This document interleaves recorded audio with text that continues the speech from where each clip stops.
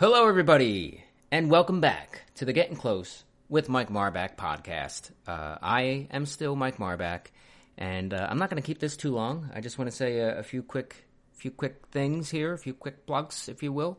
That is that The Future, the team that I direct, one of the house teams for the Philly Improv Theater, has a show on Valentine's Day, February 14th at 10:30 p.m. Pretty great team. You're guaranteed to see a fun show, so go check them out. Philly Improv Theater, 2030 Sansom, in the heart of downtown Philadelphia. I don't know if it's the heart, but it's in downtown Philly. Rittenhouse Square, to be exact. Anywho, also, you can see Study Hall. The next one coming up is February 28th at 7:30 p.m. We've been on hiatus. Our last show was in November. So we are looking to get back in the classroom. There's going to be science lectures, health lectures, things like that, and the team creates scenes, really, really funny things inspired by them. So check that out as well. I think that might be it for shows. If you're watching Better Call Saul, I just started doing a Better Call Saul podcast. So check that out. It's called Breaking Goodman, and it should be available on iTunes now. If you watch Game of Thrones, check out Stark Raven Mad, the award-winning Stark Raven Mad. Somehow won Best Podcast in Philadelphia. I'll take it.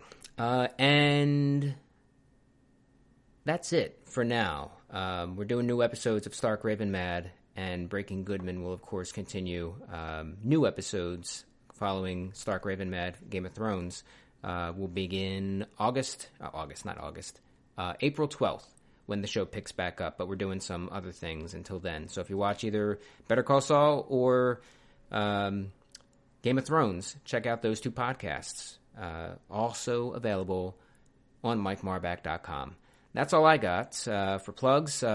This talk was with Aaron Nevins and Kate Banford, who most recently hosted the Philly Comedy Awards, presented by Witouts.net, and they put together $5 Comedy Week. Hugely successful last time around. They got another one coming up, starting March 23rd, and it goes through March 29th at the Plays and Players Theater. Kate also has Manny Petty Show coming up tomorrow, February 12th and 13th. It's supposed to be a pretty great show. They're very excited about it. I know all of them, but I talk regularly to several of them. And they're all very excited about it. So check it out. That's going to be at FIT also at 9 p.m. on both days. The first day is opened by Gaper Delay, and the second day is opened by a friend of the podcast, Brendan Kennedy, who will be in town. And he's going to do some things as well. There's also a special midnight show of the 2011 Philly Comedy Award-winning Best Improv Group, Hate Speech Committee, which is just stacked with some of the funniest people in Philadelphia. Or at one time, we're all in Philadelphia. Now they're kind of spread around. That's at midnight on Friday. So check it out. For now, that's it.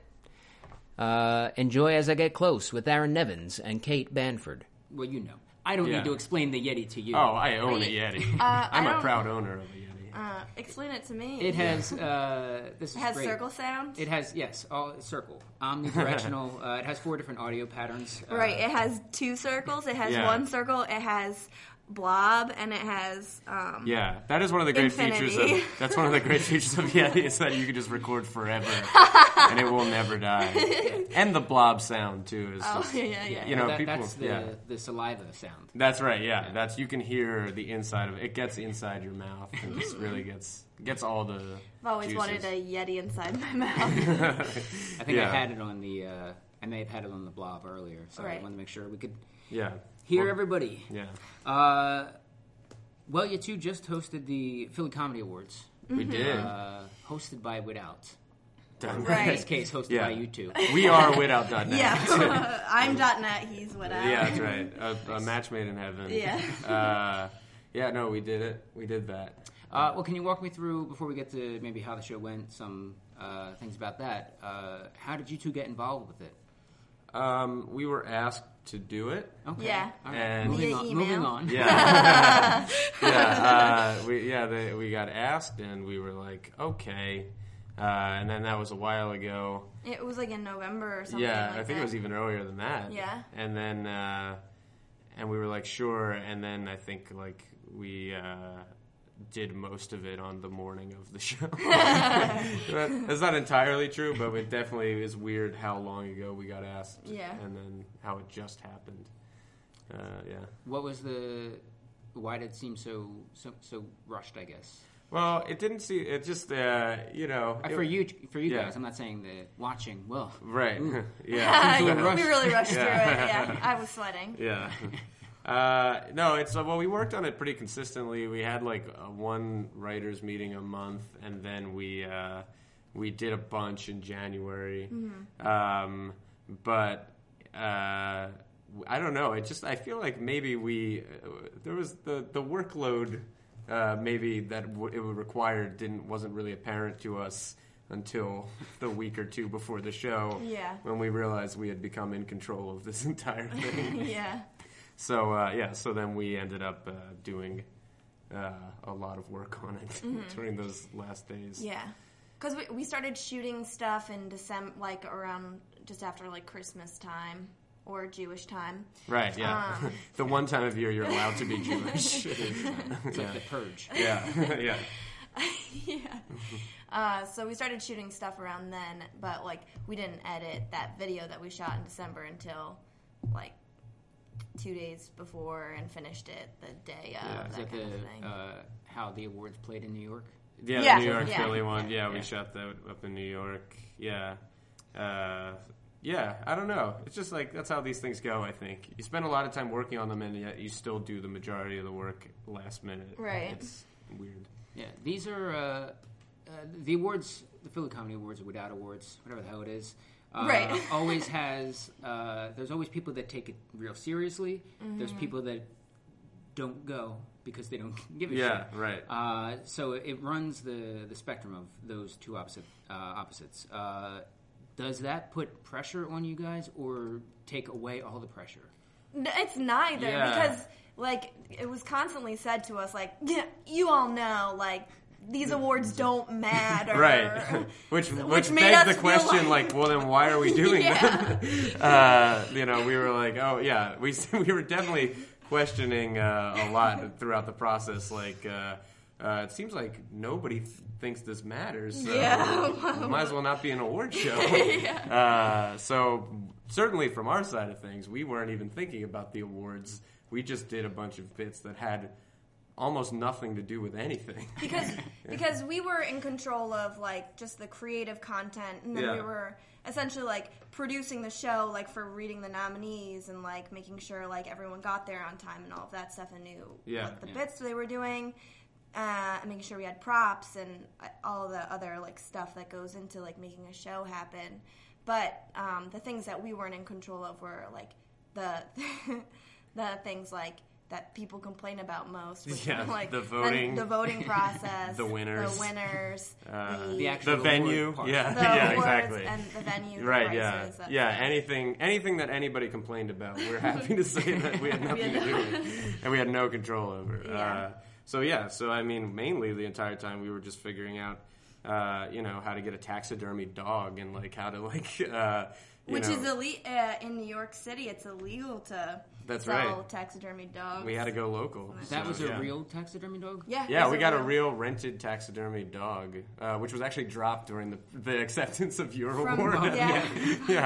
Which thankfully I thought at the time that the person who was renting that dog to us was in attendance, but I guess she didn't. Yeah, she couldn't come. Yeah, right. Was it damaged in any way? No. It was. I mean, we were very worried for a second. But that's right. No, I mean, it was probably damaged. I mean, it died. It's a dead dog. Like something was wrong with it at some point. No further damage was taken. Okay, that's a real dead dog. Yeah. Oh, yeah. Everybody that won that night held a real dead dog, which was our way of leveling the playing field. Yeah. It's like I didn't touch the thing. Oh, okay. But I was up with a group of people that I'm pretty sure passed it around. They did. Led to the fall of the dog. Which will be written about in history books coming up. The Fall of the Dog. The Fall of the Dog. And that was Stark Raven Mad, not this podcast. Yeah. Which I'm glad about. I talked about in the. I just interviewed Aubrey, Maddie Petty, and I talked about that. I didn't want that to win. And I really didn't expect Stark Raven Mad to win. I thought you were saying I didn't want Manny Petty to win. And then they won 2 awards. I was furious. That's the opposite. No, I didn't want Getting Close to win because it had won twice. And last year it was like by the skin of its teeth. I did like 5 episodes. And I didn't want me to win because my name's attached to it, because the awards are mostly attended by improvisers. Right.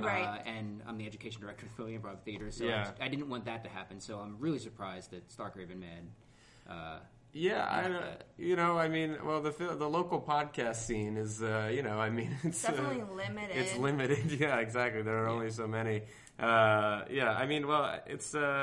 You're kind of describing a general kind of flaw in the process, which is the numbers of people in the group of people that are like do improv like outnumber all the other people that do things in the community that vote for those awards. Yeah. Mm-hmm. So you end up you're seeing a representation basically of what that community knows about things, and so that's why it ends up looking the way it does. Yeah, and you can see that in who's nominated. Like the stand-ups who are nominated are people who do stuff at FIT, and then the storytellers who are nominated aren't storytellers. Some storytelling, but I don't see storytelling either, very much. Yeah, but I mean, this is all the stuff that I think people get mad about the awards, and I think it's all the reason why when we were asked to do it, we decided that our show was not even going to resemble an award show, and that we would just because I think we made it 15 minutes into the show in our bits that we were doing without really mentioning the comedy period or why we were even there. So I think that was our main goal with that show, was just to make it a weird, stupid mess. And shorter. Short, short, Yeah. Just to get into other stuff a little bit, the improviser flaw is definitely there, but there's also the bit flaw. Yeah. I think with Alex Perlman getting nominated and winning the Storyteller Award. Yeah. I'm pretty sure that was because I don't know any improvisers that would have voted for him. Oh, that was just clearly like a gag, like the joke being that he was nominated last year and complained about it because it was silly that he got nominated because he's not a storyteller really. And then this year he got nominated again, and I think everybody just made it a point to vote for him to win. And I think that's just But he was very gracious, though.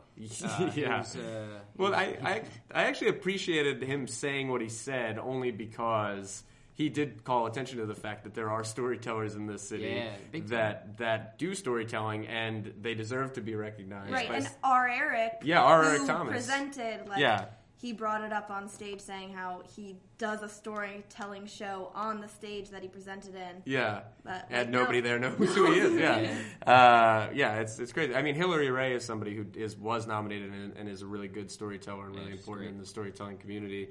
But there are a ton of storytellers that mainly do storytelling that us included or anybody that was voting wouldn't know about, and then you start hitting these blind spots. And I think it is worth calling attention to them because it's an imperfect voting system. So exactly. But it's not like a choice. Sketch people aren't choosing not to see, actively choosing not to do these things. I don't think the problem is with the voters. I think the problem is with the system. It's going to be people you see in the storytelling line. It's just mostly blank. Yeah, exactly. People would just leave it blank.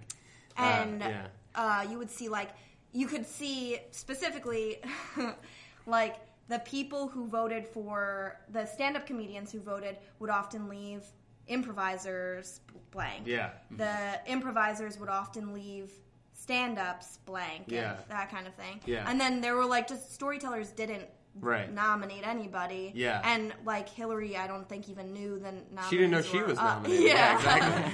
So it's just it's only put in front of a very small audience of people. I would say, and again, like, I want to make it clear that the only reason that, there just happen to be more improvisers, because if there were more stand-ups that voted for this thing, the same thing would happen. Yeah, You'd have a really bad representation of improv in the city, because people kind of stay in their lanes and then, like, don't see a lot of the other kinds of comedy in the city or aren't as aware of it. So it just happens that there are more improv people voting for it. So what you end up getting is a really improv. So we did make the conscious choice to put the improv award in the middle of the show, just to see how many people would check out once that award was presented. And I think we learned that a lot of people did check out once that award was presented. It's just it's one of these things where everybody's constantly saying everybody knows this is bullshit, and everybody's like, I don't even care, but also everybody cares and nobody knows it's bullshit, really. Like everybody still treats it like it's not bullshit, but it's like it is bullshit. I've got a few plaques. Yeah, exactly. And I care. Right, exactly. I think it's nice. Right, exactly. It's nice and Aaron and I were both nominated for awards. We had both lost awards by the time we came back out on stage the first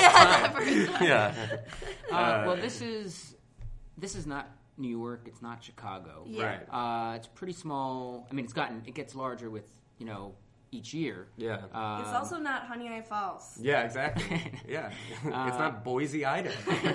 But what I'm getting at is there anything you think like we can do? Let's solve this right here. Okay. To cross-pollinate. Yeah. Well, we try. I mean, honestly, if we want to segue here, we try to do that with like $5 Comedy Week. We have like a strict rule for First of all, $5 Comedy Week is open for like anybody to submit ideas for stuff, and we try to get as many people pulled into that process as possible. But we also we kind of make a strict rule with $5 Comedy Week where your show can't just feature one thing. It can't be just improv, just stand-up, just sketch. We want you to do something new. And that ends up like something like one of the things that really bridged people last time, which we're doing again this time, is the show 1 Minute Monologues and the Bit Show. Right. But I mean, 1 Minute Monologues was great because it was Jackie Baker's show, and actually, Jackie Baker pitched it as a much simpler thing, and Kate and I somehow gave her we made it the most complicated task because she pitched a show where she's like, comedians come on and do 1 minute monologues from stuff, and then we were like, yeah, that's great, but what if instead you have 60 different people come on and do original monologues each? And so then it was her job to corral 60 people. But so like that night we had a line of people from all different kinds of comedy down the street of just waiting to go up on stage one after another and do comedy. And the show was great. And a lot of people met like each other that had never met before. Like a lot of people from sketch met stand-up people from the first time that have since worked together. And Jackie wasn't as connected to the stand-up community, but we were, so we were able to get a lot of people from that. Yeah, exactly. And then, it just was a really, interesting mix of people. And even people, I've never seen before. Yeah, people, exactly. People we weren't aware of were in that show, and it's just so stuff like that. But you're never going to fully bridge the divide because there are new people coming in all the time. So it's like you introduce Jackie Baker to Michael S. Watkins, which is a sketch person meeting a stand-up person, but then somebody just started sketch and somebody just started stand-up who will never meet each other. It'll never, you can never do it. I think the key to these scenes being more harmonious is just everybody not taking things personally. I think because I don't think there's any real animosity between these scenes and these different types of comedy, and I'm personally a fan of all of those types of comedy. Just don't take it as an affront. I feel like people feel like stand-ups hate this and improv people do this, and it's like a big part of bridging the gap too is just being mindful of booking a diverse group of people, because it's very easy for people to be like, I love working with like these 3 people, and then they always book or do stuff with those people. Yeah. But like when you're producing or running your own show or hosting your own show, like, and you have it in the back of your mind, like I want it to be a diverse group of people from different backgrounds, from different like that do different kinds of comedy. Mm-hmm. It forces you to go out and see different shows and different kinds of comedy so that you can have a wider range of knowledge of like what's out there. Definitely.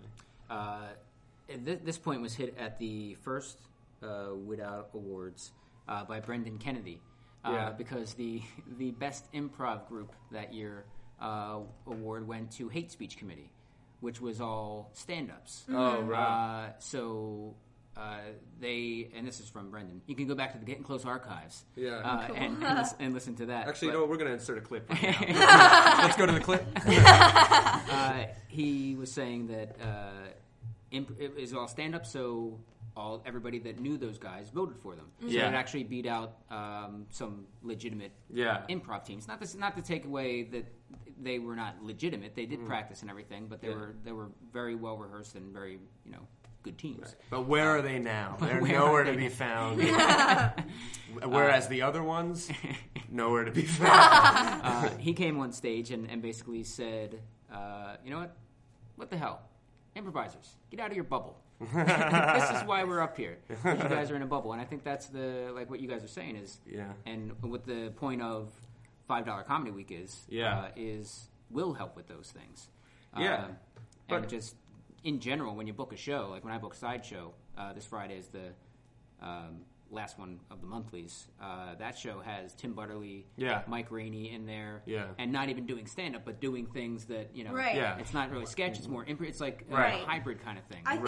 I think the Sideshow, too, is a show that, like, I did improv solely when I started doing comedy in Philadelphia, at least, and that was the first show that introduced me to stand-up comedians in Philly. Mm-hmm. And also had you do... you did it a few times. I did my first stand-up You did like, a character, or you did characters? Yeah. Sideshow's been good. Yeah, so... It's been good to people. Yeah. So, like, a show like that is nice because you can see improv on it. You can see stand-ups on it. So that's something where, like, if someone goes there to see stand-up, they're going to also see improv. Yeah. They're, like, forced to. Yeah, I mean, well, everybody's in a bubble to some extent. And it's like, we like, $5 Comedy Week, we like it for that purpose because it mixes groups of people up. And we do that with a focus on diversity of people, where it's like people from different stuff all doing things. Like, we don't want to just book the same people, and we encourage the people running the individual shows on $5 Comedy Week to book outside their normal, like, group of people that they would book. We don't want to see the same people on every show. That's great. And so you end up getting, like, a diverse mix of people. Like, I saw a bunch of people that I had never seen before. Eric Thomas. Oh, Eric Thomas was like, he was on 2 shows that week, and he was really funny, and he's just a guy from, like, the storytelling community. But it's because, like, he was booked by TJ Hurley, who's like, TJ booked his own show, and he booked a bunch of diverse people. There was like, there were like all sorts of like people. Becca Traben. There was Arik. A woman, I forget her name. Is DJ Flip Mode? Oh yeah. It was DJ Skip Mode or something. I don't know. Like yeah. It was Flip or Skip Mode. Anyway, go to either DJSkipMode.com or DJFlipMode.com, and one of them is the person that we're talking about. Choose wisely. Yeah.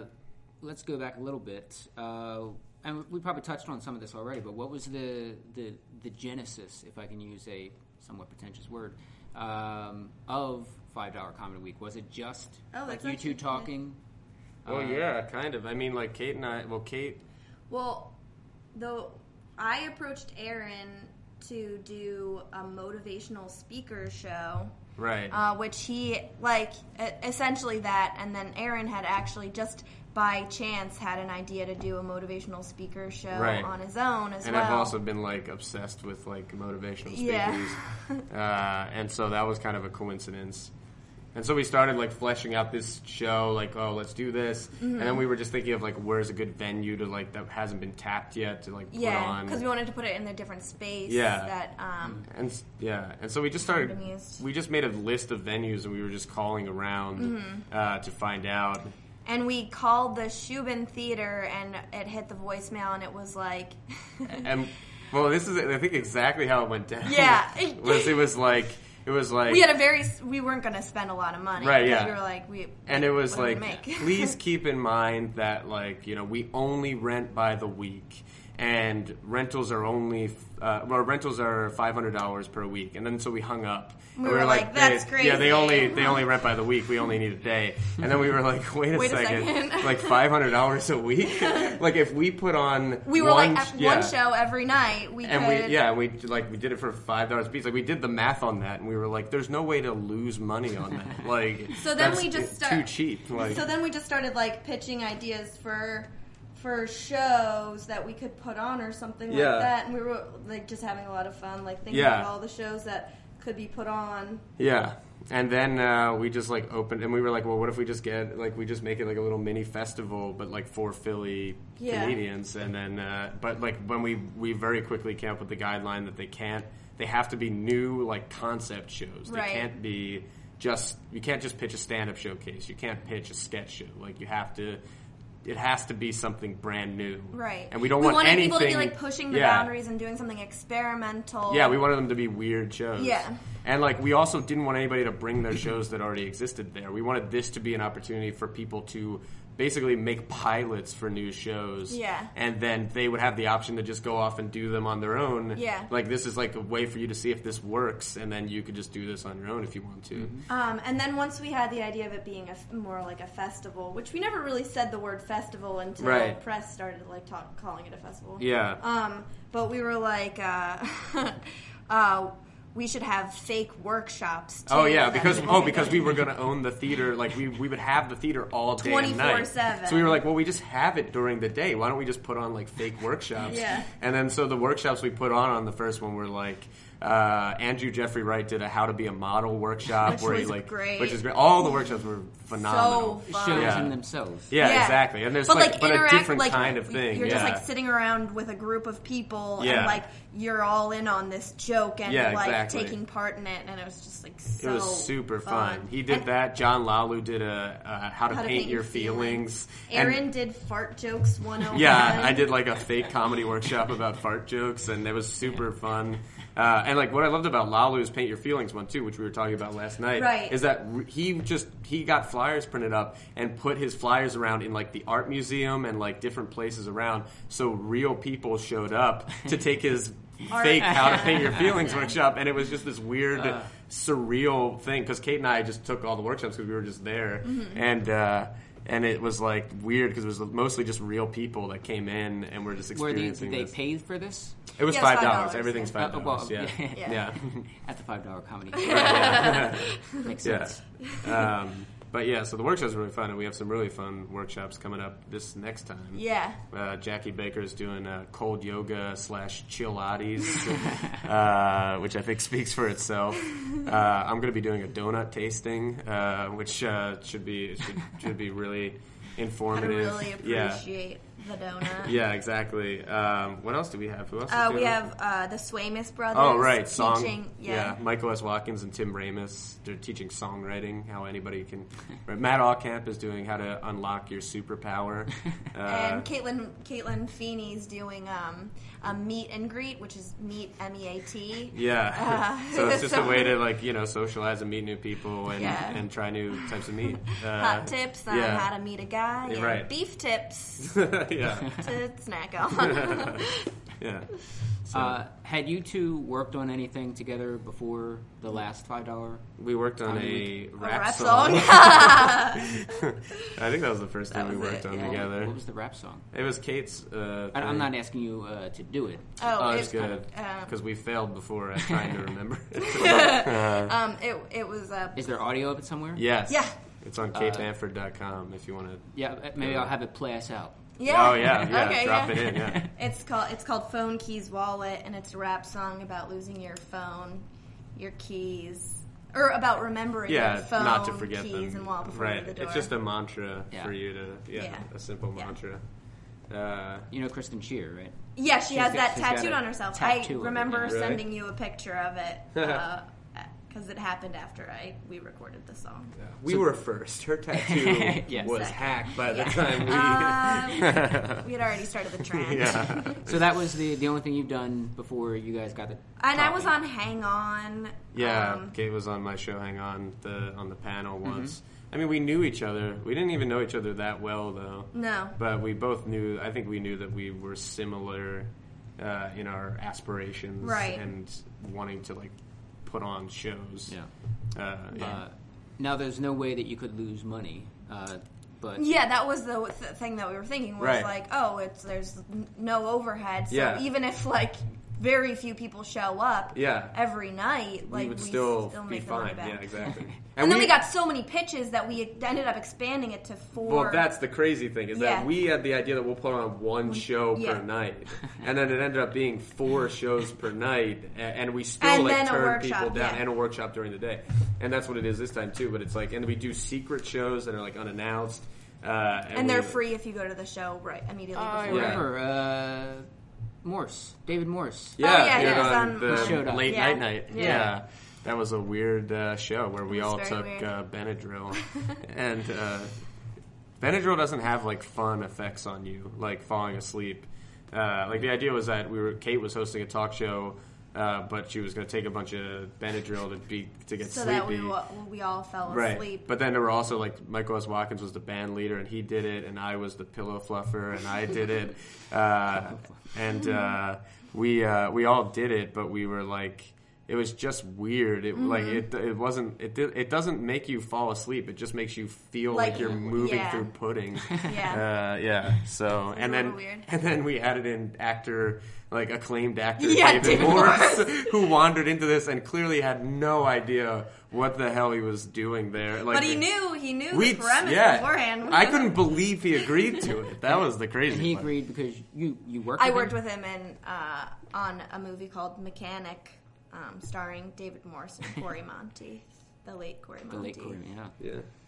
But so that was crazy, and that was that's an example of one of the secret shows that we did. Yeah. One of my favorite secret shows was the one that Angie first did. one. The first one. We could talk about all of them. You know what? Let's talk about none of them. I'm curious. I missed all of it. Oh, okay. Right, and when I get the dates, I want to make sure that I can see some of the next week. Oh yeah. Well, we'll give you a postcard. We'll give them to you right now, March 23rd through 29th at the Plays and Players Theater, 1714. Delancey Street. That's right, right in Center City. The March 23rd through 29th. So it's a Monday to Sunday. Yeah. And it's at, you said Plays and Players? The Plays and Players Theater. Because the Shubin is now closed? Yeah, the Shubin closed down, I guess. We were the last thing they did. We were their last straw. Are you still able to operate under the we can't possibly lose money on this? Yes, actually. Yeah. Weirdly enough, yeah. we're it's great. I mean, well, first of all, at this point, we know that the thing generates enough money to support itself. So we were able to we have a bit of a budget to work with this time for promotional stuff. And then all the producers of the shows make money. Well, that was the great thing about the last one is that we were able to pay everybody most of the money that they all we did was take out our operational costs, which is paying for the theater, paying for promotional the banner, flyers and posters banner, and then a megaphone. We bought minor expenses a megaphone and $70 worth of pizza, balloons. Yeah, exactly. Bottle of NyQuil. Yeah, exactly. What were a couple of the other secret shows? Oh, so the first night we did a show where it was the wedding, yeah. which was just an impromptu wedding where we pulled two audience members up on stage and put them in wedding garb. The guy was wearing a tuxedo T-shirt, and the woman was wearing an actual wedding dress. And I was wearing a bridesmaid's dress, right. and I was the wedding planner. Yeah, Aaron was wearing a priest outfit, and he was the priest. I was Pastor John Hamburglar. And Dan Corkery was Dan Corkery was the DJ. Yeah, who was playing music. Yeah, we went through an entire wedding from start to finish. But completely unannounced, so the audience had just seen a different show, and they had no idea what was about to happen. And then it just started, and that was actually one of my highlights of all performing for me. That was so weird fun. and so fun. Yeah. And then we pulled people from on stage in the audience to give like speeches. give speeches, like as the father, as the mother of the bride, and like we did like a father. We had a challah bread, which which we broke bread. I remember I did by balancing it between their noses and then like karate chopping. Oh my god! Yeah, so great. it was like a bizarre. It was like a really bizarre. Mix of events, and also it was the first night, and it had already been successful up to that point, and then this happened, and I was like, oh my god, this is incredible. I think we're doing everything I ever wanted to do. So that was amazing. And then the next night, the secret show was Andrew Jeffrey Wrights, who's just an incredible. I had never known him before that. And his show was so interesting and unique, and I'd never been involved in something that was like that before. Right. Basically what happened was after we did the Bit Show, which is the show where we do, which is already a crazy show because we do 16 shows from different people in one show. And they ramp down from and they get shorter. They go from like 10 minutes all the way down to like a 1 minute show. Yeah, exactly. But they're all self-contained individual shows. And so it's a crazy high energy show that has like probably 50 people running like shows over the course of it. And like oh my god, I can't imagine that in the Shubin. Well, we crammed so many people into the basement. It was but it all like went off like according to plan. Maggie Keegan was like running backstage. Was helping us, totally. That's amazing. So then that show ended, and then we're like, all right, there's a secret show happening, but we're gonna need to pull you outside to set up for 10 minutes, and then you'll come back in. And so like we like wrangled people, had them wait outside, and that show was like sold out, so there were like a bunch of people there, and like most of them waited around. And then when we let them back in, all of the seats in the theater were taped off. And we had placed a bunch of like folding chairs. We had placed like 50 folding chairs on the stage, which was the new like seating area. Right. So all the seats were donated by Expressway Productions. Yes, thank you, Expressway. So we had all the theater seats taped off that said reserved, so everybody was just not instructed to do anything, but just filed in and sat on stage because that's where he sat. And then after like 10 minutes, Andrew and like a bunch of great performers like Robert X, they slowly Sally filed Burtnick, in. They would like file in and start taking the tape off and sitting in these seats, and like they were there to see the show, which was the audience on stage. It was called Here Comes the Show. Yeah, exactly. And so they would just sit there, and they were just kind of berating the people on stage to just like start performing like they were there to see the show. And like Sally and Dan were press people, and they had like Dan a bit Petrano. of a and so they had like banter but back and forth, like everybody like had a character. Christian Alsis was on it and was super funny. Rob Banowitz and Rose Luardo were the Shubin twins. Exactly. That is their theater. And it was just so like bizarre and like it was super weird, and nobody knew what was going on. And I felt like I had the best vantage point, too, because I was sitting in the tech booth alone watching this happen. So I was looking at the people on stage while seeing the silhouettes of the performers in the audience. And it was just like, it was one of the, I mean, there were many, like, creative peaks for me in that week. And I thought that was just one of the most entertaining things I had ever seen on stage. It was just super bizarre. Like how late were the secret shows? They typically started around like 11:30 or midnight. They would start immediately following the 10 o'clock show, so usually around 11:30, and sometimes like 11 if it was like an hour show. Mm-hmm. They would just start. And they were typically like probably 45. They were shorter shows usually. Yeah, exactly. 45-minute shows. But they were just, and we're doing that again this time, where there's like secret shows for the first 4 nights, and then midnight shows on Saturday and Friday and Saturday. The secret being exactly what it is. Yeah, you don't know what it's going to be. Exactly. Yeah, we don't announce what the show is. You just know that it's happening. And there's some really good ones this year that people should definitely stick around Totally. for. Plays and Players should be good for it, too. You'll have a little more breathing room. Oh, definitely. And Quig's Pub right next door, so alcohol will be served. Yeah, we weren't allowed to have alcohol at the Shubin. Right, yeah, so there's a bar right there. And also, like, the Plays and Players Theater is where I started my show Hang On, so, like, I've always, like, loved that, like, little black box space there. And that's just, like, it's a really good space for it. It's a little bigger than the Shubin, because we, like, sold out most of the shows at $5 Comedy Week, so... there's going to be more room for people to squeeze in. So it should be like a crazy week of shows. Yeah. Is there anything in particular outside of some of the workshops that you're pretty excited about? I'm really excited about Astromedy. Oh yeah, that's going to be a good one. Astromedy is a show that's being run by Dan Vetrano, Chris McGrail, and Onat Nagiz, who is Dan's fiance and not even a performer, but he's a really great guy and really into astrology too. Yeah. So the show is basically like a collision of like astrologists, palm readers, psychics, and comedians, and they're just going to like play like panel games and bring on like real psychics and palm readers to interact with comedians and stuff like that. Yeah. And they're going to like Onat is going to read audience members' astrology charts, and then like reseat people together. Yeah, right. Yeah. Like our astrological matches. Yeah. It's good. There's going to be a lot of like crazy surprises on that show. That's going to be a fun one. There's a lot of really awesome shows coming up. Another one is The Plant. Oh, The Plant is one that was we kind of came up with that and are having Robert X and Pete Steele develop that one, which is I don't want to say too much about it other than that it's like The Mole. It's like The Mole. If you want to if you're in the audience, you're coming and being a contestant on a reality show where one person in the audience is the plant. And you have to compete in a series of challenges to determine who in the room is the audience plant. And there will be money on the line. Prize money at stake, which will be raised based on how you perform in the challenges.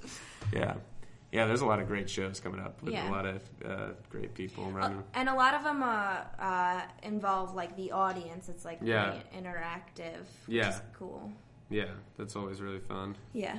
Kind of makes things like a little bit unpredictable. Yeah. Mm-hmm. And again, it's March 23rd through 29th at Plays and Players. When was the one right before this?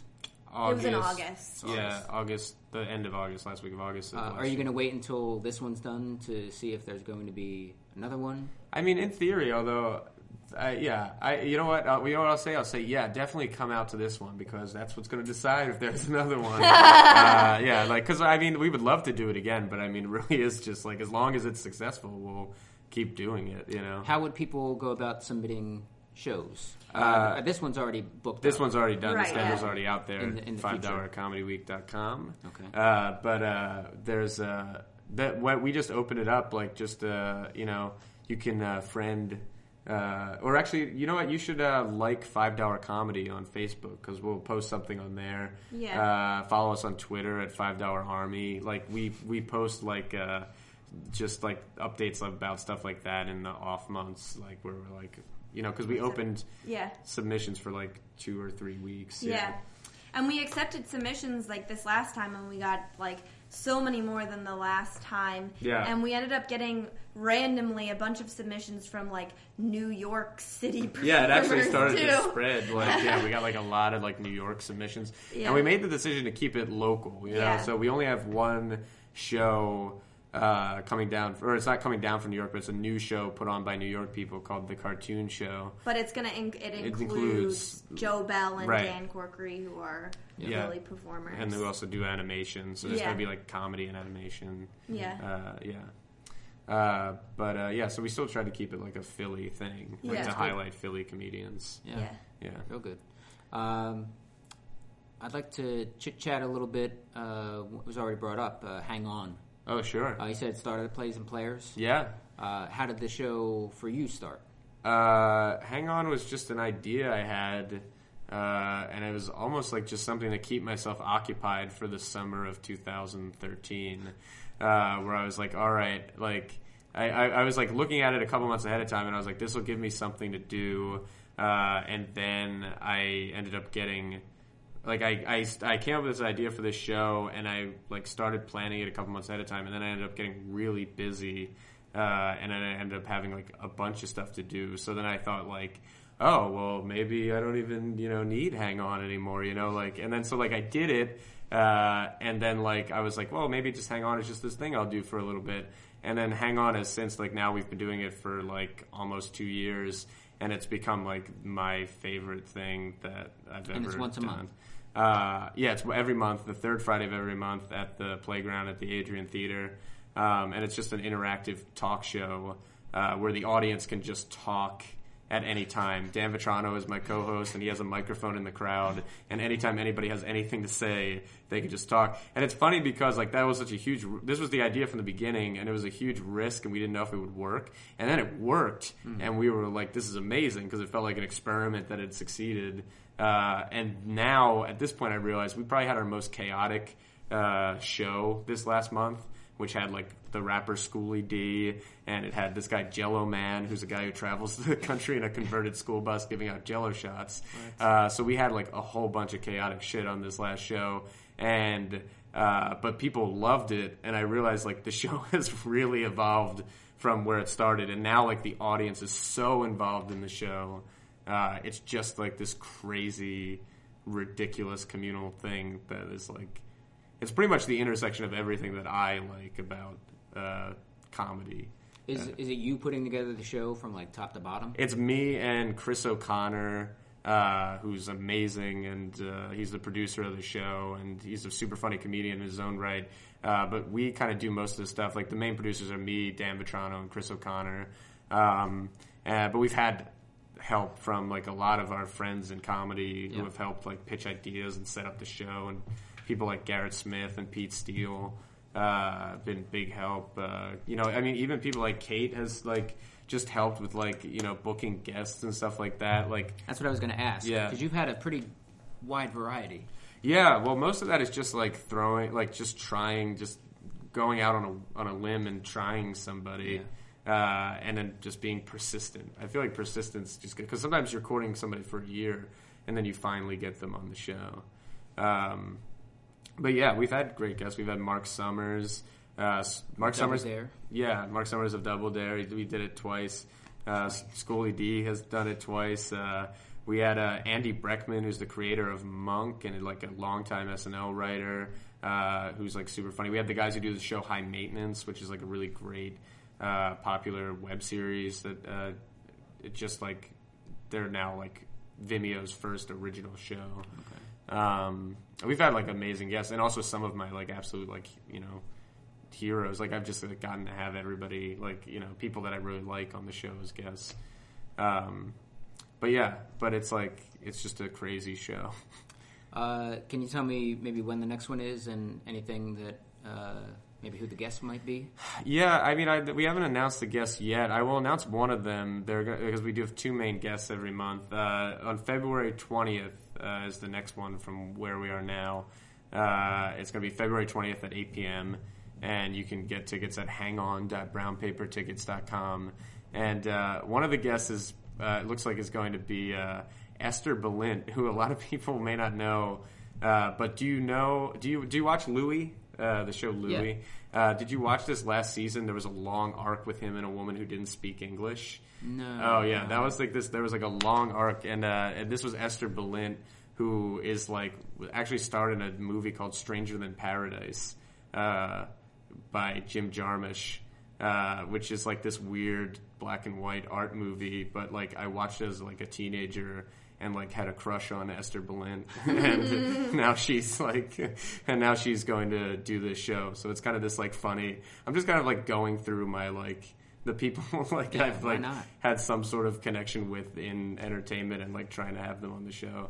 So it is it becomes this crazy mix of musicians and actors and comedians and people who give out Jello shots at music festivals. Yeah.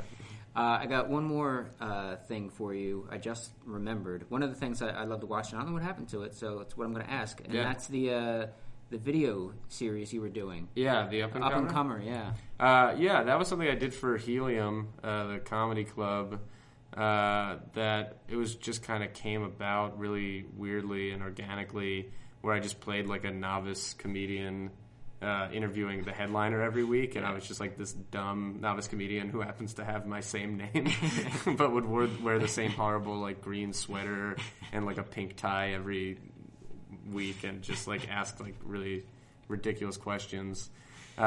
We just kind of we were doing those every week, and it was me and John McKeever, and it was like, and then it shifted to the point where like I was basically like, we were working with the writing staff initially, but it just ended up being like us primarily every week, and then I was also like editing them every week and like coming up with most of the ideas, and then we'd have to shoot them, and it just became like we just kind of, and also just like coming up with new things to do every week. We just did like 13 of them in a row, and then we just kind of got burnt out on them. And then, like, around that time, Helium kind of lost interest in doing, like, video stuff in general. So that just kind of, like, the last one we did was, like, one we did with Dave Attell. And, like, you know, and, like, on that one, like, we did a thing where, like, I opened for Dave Attell in character and, like, did this, like through this, like, set, like this weird, like, and so it felt like that we had done a lot of what we could do with that show. Yeah. And we were just kind of, like, burnt out on it at the time. Yeah, they were really good. I really enjoyed them. Thank you. So, if anybody's listening, if anybody's out there. Actually, if anybody's listening, I'm going to give out my personal phone number, and I want you to send me a text right now. All right, ready? 609-287-9194, and just say I'm listening. And I'm curious. Like, I want to know who's willing to go to that step and actually do that. Like, so just send me a text. And that's all you have to say. I'm listening. I won't text you back. I won't save your number. Unless you want to hang out sometime, and then I'll we can set something up later. 609-287-9194. If you go to after you send that text, Butler, Mike Butler, who will probably send that to you. Oh, nice. He listens to all these. Go to Helium Comedy on YouTube. And it's also on your Tumblr. Yeah, too, you can find it on they're pretty much all on my Tumblr if you just keep scrolling down. What's your Tumblr? AaronNevins.tumblr.com. Okay. Yeah. One of my favorites of the ones I watched was, and it's favorite particular to me because he's like one of my idols. Yeah. I do impressions and everything. Oh yeah. And it was Kevin Pollak. Oh yeah, yeah. That one was pretty funny. Jealous when I watched that. Yeah, Kevin Pollak. Yeah, he that was a funny one because we did a bit that was. I feel like I would like frequently. What would happen on these things was be like because I was being character the whole time, and I think I would just they would start and they would I would get on their nerves in the beginning, and then they would come around and be like, oh, that was really fun and funny. And the Kevin Pollak one was one where I could never tell if I was not getting on his nerves, which was still fine because I loved when that would happen because it makes for a really funny thing because the whole point of the thing is I'm supposed to be kind of pissing these people off. Yeah. And if you watch the Kevin Pollak one, I'm doing some bits that are clearly not his favorite kind of bits. I can't remember exactly what you said, but you were like, I'm gonna do an impression now. Yeah. And then you turn around. Yeah, yeah. And he's like, where you go? Yeah, right. Yeah. I was going into my hands to get into my character. And then I would do these really terrible impressions. I don't know. We would do weird stuff on those.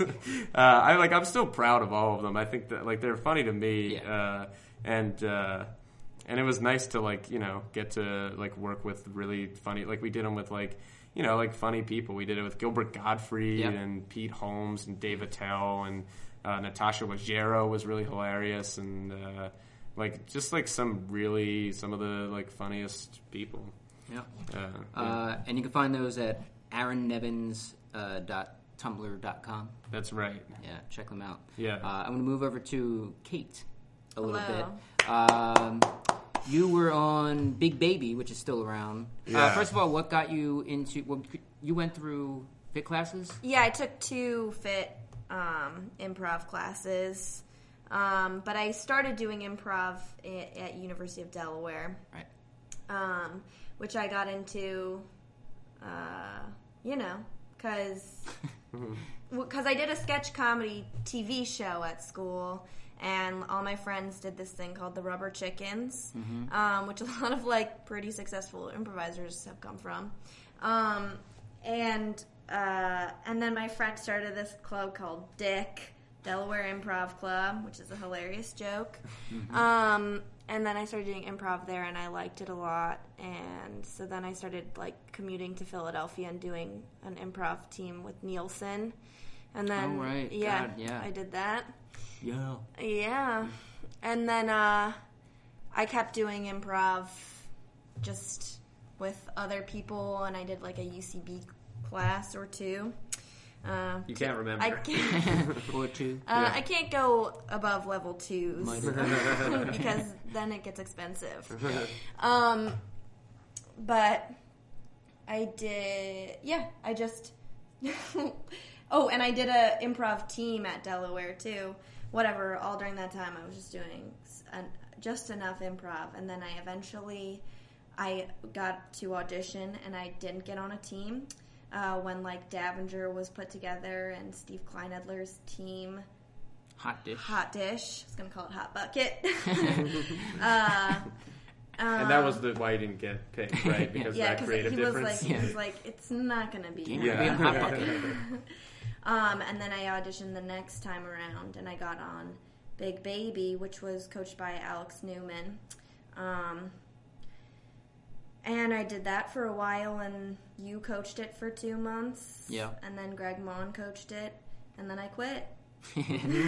What was the reason for leaving? Around that time when I started on the improv team, I did it for a few months, and then I started doing. When I got on Big Baby, I did it for a few months, and then I started doing stand up. Also, I'm a bit of a workaholic, so I was constantly working, going up to New York, and I was missing a lot of stuff. And I just like wasn't committed to it. Yeah. Also, if I want to be honest, like I didn't feel like I was being supported on stage as much. And I was doing stand-up at the time, and I was like very satisfied with what I was getting out of that. And the people that I was meeting, I felt like I really connected with. Like the people that I met doing stand-up are like now like my very close friends. But we do an improvised thing together now, which is the Motivational Speakers Show, which is really fun and really weird. Yeah. It's all improvised? Yeah, basically it's just like a premise of a show, but which is we have 2 motivational speakers, and we have this like system, and they're like beats. 12.5 CD system. Right, yeah, it's 12.5 CD set.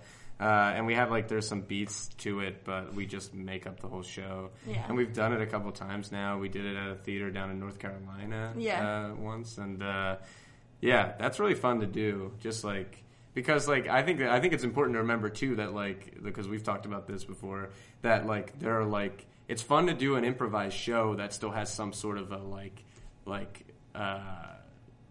structure to it. Yeah, it's like where you're like all right, so we're gonna do this, but we're also just gonna make stuff up. I mean, that's even how we did the Philly Comedy Awards too, you know, where like we had this thing, but we didn't have any of the like in between stuff written out. So like we just like to go on stage and like be loose. And like the wedding show that we did together. Right, yeah, there was like, nothing. Yeah. There was just like the tech for that. There was no actual plan.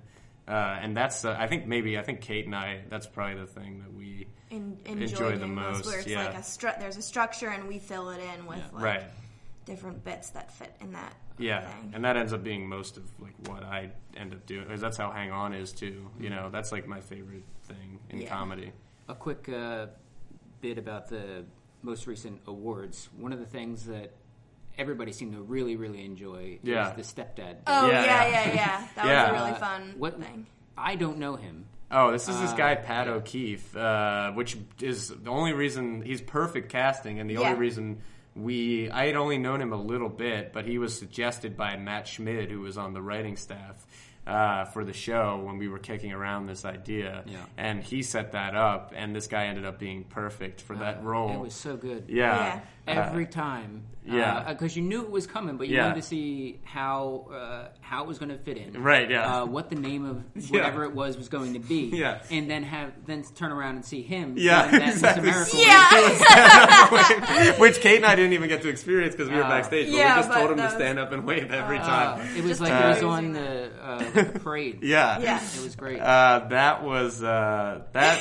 I'm glad everybody loved that, because that was one of the earliest ideas that came out of those writers' meetings, which was and that's why we created those like video things for just everyone, to put a fake so that we could have video that for bit, him, which was a lot of work putting that together. You filmed those bits with him? Yeah, we just like shot those in one day at Fergie's Pub, and like we just like kind of Phillies. exactly. Yeah, which was again his. He wore that to the thing, which is perfect. That, yeah. He is really funny, and like, and then we just were kicking around that idea for a long time, and it eventually took that form as this stepdad character. It was actually going to be something completely. It was going to be like Papa Dog, like Francis Papa Dog Merriweather, but we already. But then when we came up with the award bud thing, which was the taxidermy dog, we already were like, we can't have two runners that are dogs. Yeah, exactly. Like we just were really dog oriented for some reason. I think we even had another dog idea that got cut at some point. Is his name Dan Stepdad Merriweather? Francis Stepdad Merriweather. Who was nominated for every category but completely shut out. But at the end, he got a $12,000 check for a vasectomy reversal. So that was a really happy ending for him. He can have children of his own now. Yeah, that was one of those very last minute bits where we Kate, like we were in the office up there and Kate drew that check on the floor the night before. That's just I was happy with that stepdad bit. So and another quick thing for you, Kate. Talked a lot about Manny Petty yesterday with Aubrey. But you're newer to the group. I am. How did you come to get involved? They just asked me. All right. Well, this has been a lot of things are me asking someone to do something with me, or someone asking me to do something with them. But sometimes somebody will come up to you and be like, "Hey, can you do something with him?" I would like to see you do something with them. That's how I got on this podcast. So it's like, can you two do that show? But I think just people really like me. So they wanted me to be in it. They just asked me to be a part of it. I think that Brianna Kelly left for New York City, and then they needed more people. Yeah. Oh, and Jess Ross had moved to LA. Caitlin moved to LA. Isn't that that group? They have one original member now, which is Aubrey. Just Aubrey. Yeah, that's pretty crazy. But it's nice. I love working with women. Sorry. And you had Facebook told me you had a dance practice or something last night. There was a lot of dancing going on. Oh yeah, I know how to pop lock and drop that. No. We just did the show we did at Black Friday Comedy Marathon, we danced in every in-between moment. Also, I personally love dancing, and I've done many shows where I've just ended it with me dancing alone on stage. And you guys danced for a while, too. We danced for a really long time. Because that song, something like that, that sounds like that's exactly what it was. That sounds right. And it was like in my head for the next day. Yeah. Because you guys it was so long. And you were one of the last shows, right? No, we were last on Friday. Was the first night. Yeah. One of the last shows on Friday. Yeah. But even though it went into Saturday. Yeah, so it was like just a prime spot. But before the bit stuff, before the real bit shows came in. And you got a show coming up, Manny Petty. Yeah, we have a show on the 12th and the 13th at FIT, which is being directed by Maggie Keegan. And that's going to be really fun. I heard a thing about no props. Yeah, there's going to be no props. It's going to be all black people. Yeah. Right. No, sorry. We're going to be wearing all black. Is it going to be Moomin shots? Yeah. Oh, okay. It's going to be Moomin shots, and there's going to be a lot of Kundalini yoga. And tortellini. And tortellini sandwiches. Yeah. Yeah, it's going to be an interesting and different show. It'll be my first, sketch run show. Because I don't really normally do sketch shows, I guess. But that's how I started doing comedy. Sketch. Cool. So that's the 12th and 13th. The first night, I believe, is opened by Gaper Delay, with the second night being opened by a friend of the podcast, Brendan Kennedy. Yes. Brendan Kennedy. I'm not sure who's involved with his show, but I'd imagine some New York. Is Gaper Delay a thing? What is a Gaper Delay? Gaper Delay is the team? No. What does that mean? That means if there's an accident or something on the street. Oh, it's like cars, rubbernecking. Yeah, cars kind of slow down.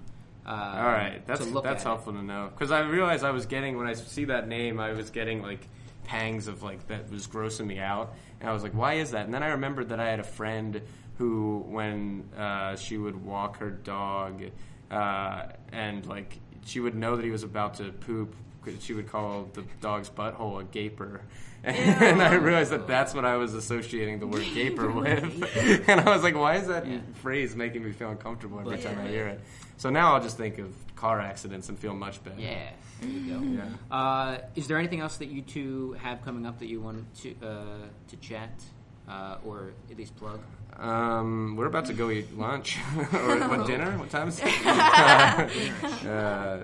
But and then also, so you can check that out at lunchdinner.com.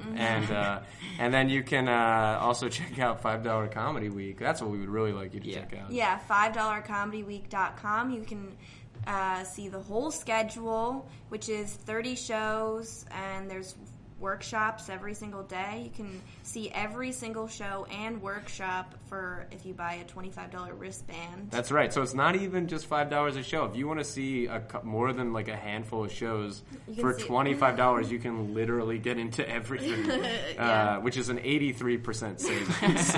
So really, it's worth it. Yeah, you should really invest. Yeah. But you can reserve tickets now on the website, and you don't even have to pay anything. You just put your name in and then pay at the show. So, definitely. I'm looking forward to it. I'm definitely going to be at least a couple of those shows. Yeah, it'll be really fun. March 23rd through 29th, run by Aaron Nevins and Kate Banford. Thanks for talking. Thanks for having us. I'm going to walk you through my morning. I hope it isn't boring. Putting on my makeup, putting on my clothing, putting on my face to face the day. Putting on my shoes, putting on my socks. Not in that order, but you get the picture. Putting on my rings, putting on my necklace. Putting on my watch, putting on my belt. Putting on my glasses, putting on my barrettes. Putting on my teeth, putting on my pee pee pee pee pee pee pee poo pee pee pee pee poo poo pee pee pee pee pee pee poo. Anywho, turn the doorknob and unlock it, but I did not ever check my pocket. Phone, keys, wallet, phone, keys, wallet. Phone, keys, wallet, phone, keys, wallet. I forgot it. Now I am poor, can I get in the door?